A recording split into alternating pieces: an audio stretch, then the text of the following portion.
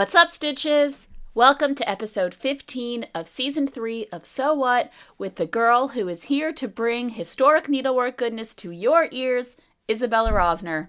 It's the second to last episode of the season! My, how time has flown. Started in September and now we're here in the cold depths of winter, at least here in the Western Hemisphere. Today's episode is the last of the mini-episodes, each one focusing on a continent.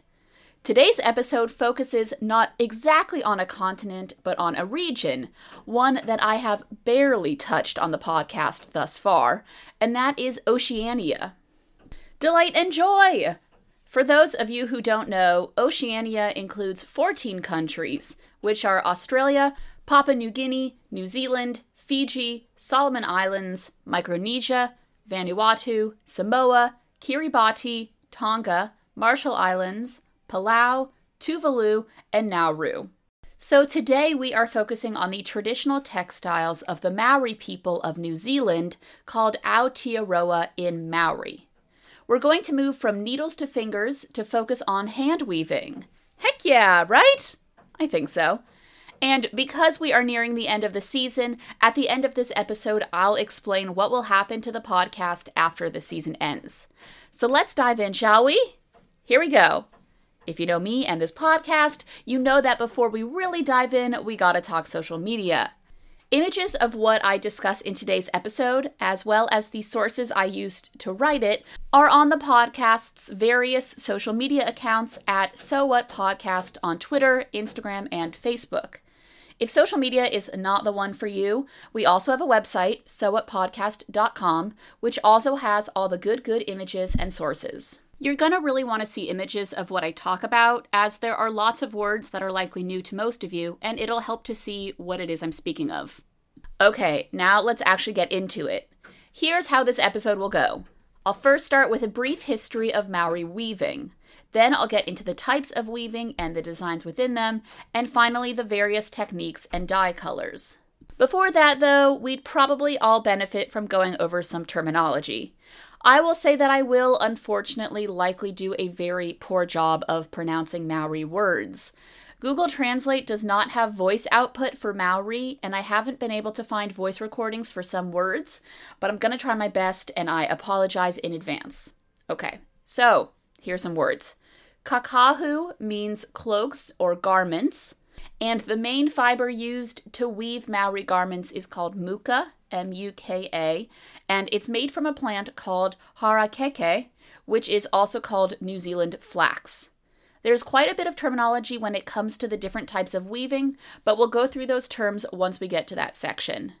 Note that Maori weaving techniques are used to craft things like cloaks, mats, baskets, bags, panels used in architecture, fishing nets, food storage containers, and a lot of other stuff.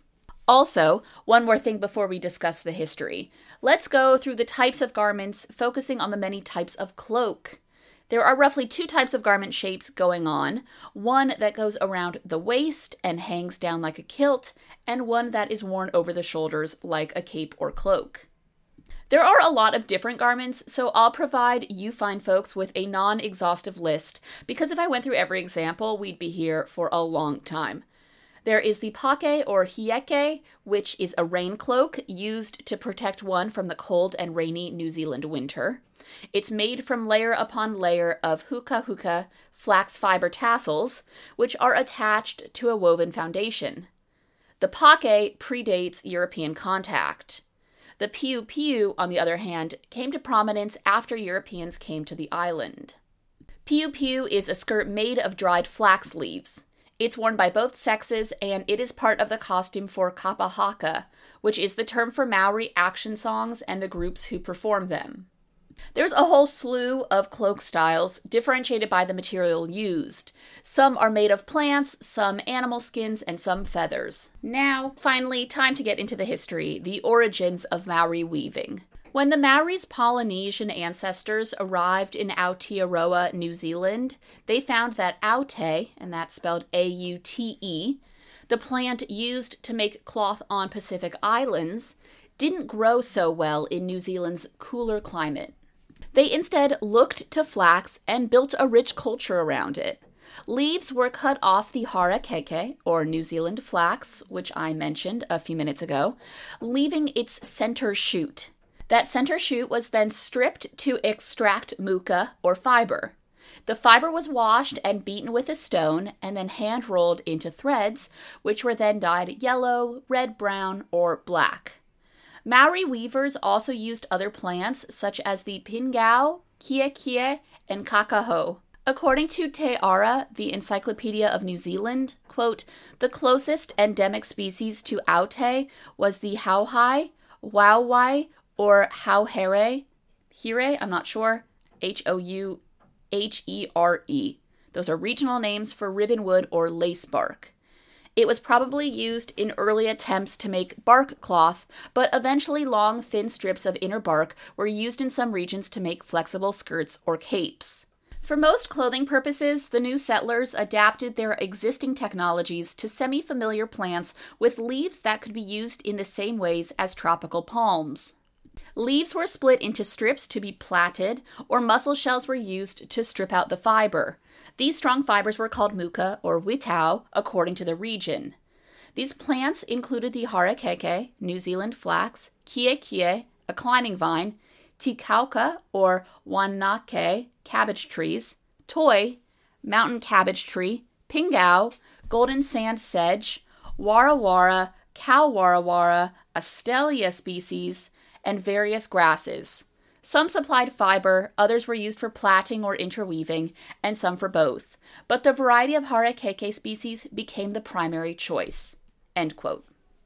Maori weaving was historically and is still presently mostly done by women, and these women were taught their skills in a building called Te Warepora, meaning the House of Weaving.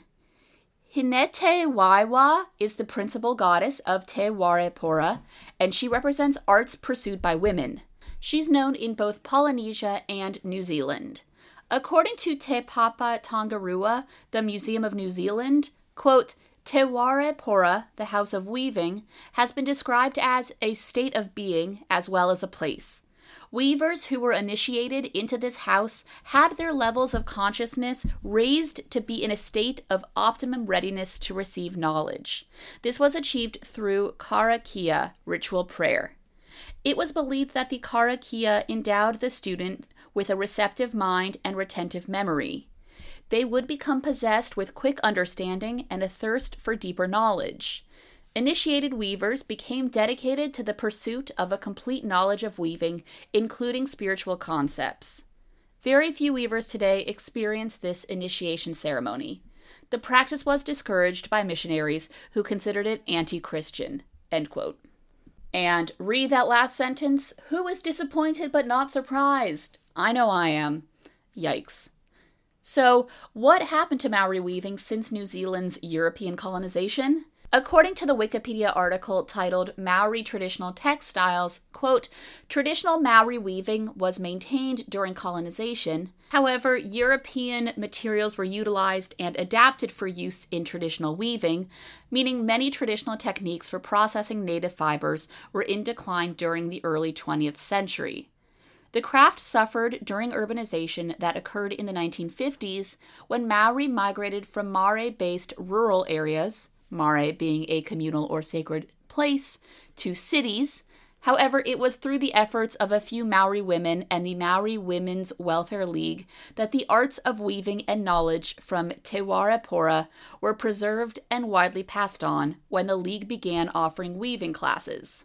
This included expertise being taught across iwi, or tribes, and hapu, or sub-tribes, boundaries, and taught in both a traditional way and also in training courses. A national weaving school was set up in 1969, which contributed to the weaving revival, and there have been a handful of important exhibitions of weaving work that have profiled the skill, cultural importance, and artistry of Maori weavers. These efforts that started with notable weavers such as Rangi Mari Hetet, Digores Te Kanawa, and Kath Brown continued through the 1980s and became part of the Maori Renaissance. Te Rupuraranga Watu o Aotearoa, the National New Zealand Collective for Traditional Weavers, was established in 1983, which organizes national hui, gatherings or meetings, and regional workshops to promote traditional weaving, end quote. Now, on to weaving techniques. We love weaving and we love techniques. Yes! Maori weaving does not involve a loom and shuttle. It instead involves watu, a system of finger weaving. According to the Love of My Life Wikipedia, quote, a strong thread is fastened tautly in a horizontal position between 2 or 4 upright weaving sticks, turu. To this thread, tawiu, are attached the upper threads of the warp or vertical threads, io. The warp is arranged close together. The weaving process consisted of working in cross threads from left to right. The closer these threads are together, the tighter the weave and the finer the garment, end quote. Watu, which is W-H-A-T-U, is known as the cloak weave, and it's used to produce fabric. While some cloaks were made using watu, others were made of dog skin, woolen pom-poms or tags, or bird feathers. One form of watu is taniko, Taniko, which refers to any type of ornamental border found on garments like bodices, headbands, and armbands. Taniko patterns are really geometric because essentially the base form of any design is a square. These squares are repeated on a lattice framework in a variety of colors and create diamond and triangle shapes. After Europeans arrived, Maori included wool, silk, and cotton fibers in their taniko. Within taniko, there are specific designs. These include patiki designs, which are based on flounders, the fish, and which result in lozenge or diamond shapes. The cow pattern is formed by zigzag lines that create chevrons. The Niho Taniwa pattern is like a notched tooth design. The Pau Tama pattern is a stepped design that signifies the growth of man. Tahe Keheke patterns are striped. Roimata patterns are teardrop-shaped, and Wetu are star-shaped. As you can see, a heck of a lot of patterns can be made from the same basic unit, a tiny square. Maori also use weaving techniques to create home goods and smaller-scale objects. There's wariki, which is a braiding technique used to make floor mats, and raranga, a weaving style used for food baskets, bags, and other small objects. There's also wiri, which covers a whole slew of forms of braiding used to make waist girdles, headbands, and other things that are like flat strips. It basically makes cord. And while we're here, I also want to briefly talk about the colors used to dye muka, the fiber gathered from New Zealand flax, because this episode has probably given you a good sense of the texture of these flaxen garments and objects, but not their appearance in full living color. Muka is, as I'm sure you have guessed, dyed with natural materials indigenous to the island. Paru, which is mud high in iron salts, creates black dye. The bark of the rare cow tree makes yellow dye, and the bark of the tanekaha tree makes tan dye. The colors are set by rolling the dyed muka fibers in alum, which is a chemical compound that's kind of like salt, from my understanding.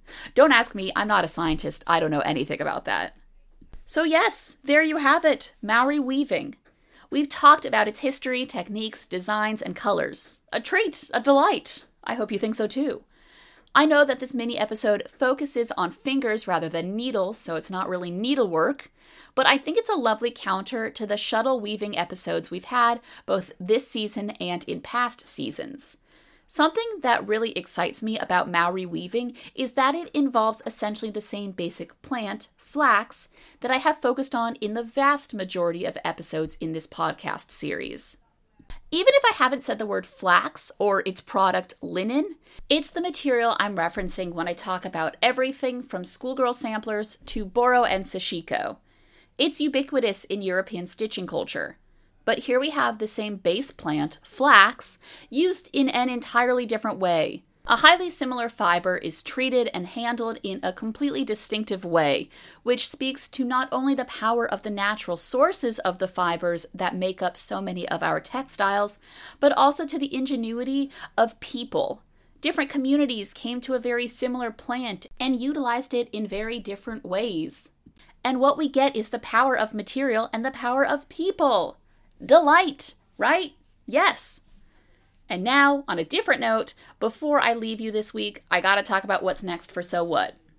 This season will be the last official season of So What, but fear not, the pod is not ending. This is just the end of large-scale, many months-long seasons. After all, I do have a PhD to complete. It's a nervous laugh. It's not a fun laugh. And while I very much love writing, producing, directing, and hosting this podcast, it is a hefty time commitment. 62 total episodes in under 2 years is a lot for one gal. So what comes next is one-off episodes every few weeks or every few months.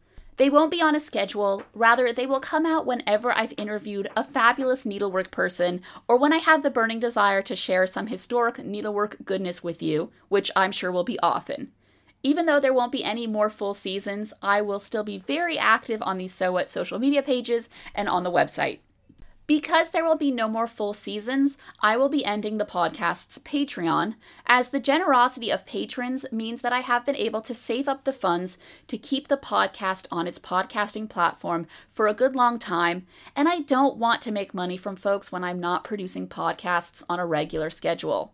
So yeah, in short, there will be more So What once this season ends. There just won't be episodes released as regularly and frequently. But I cannot give this Sweet Baby podcast up, so she's here to stay, and hopefully the random out-of-the-blue episodes will be sweet surprises every time they land in your podcast app of choice. And on that note, I'll say peace out for this episode. Thank you for listening. I will see you next week for the final episode of the season. Now go out and stitch some stories and go weave with your fingers. Bye!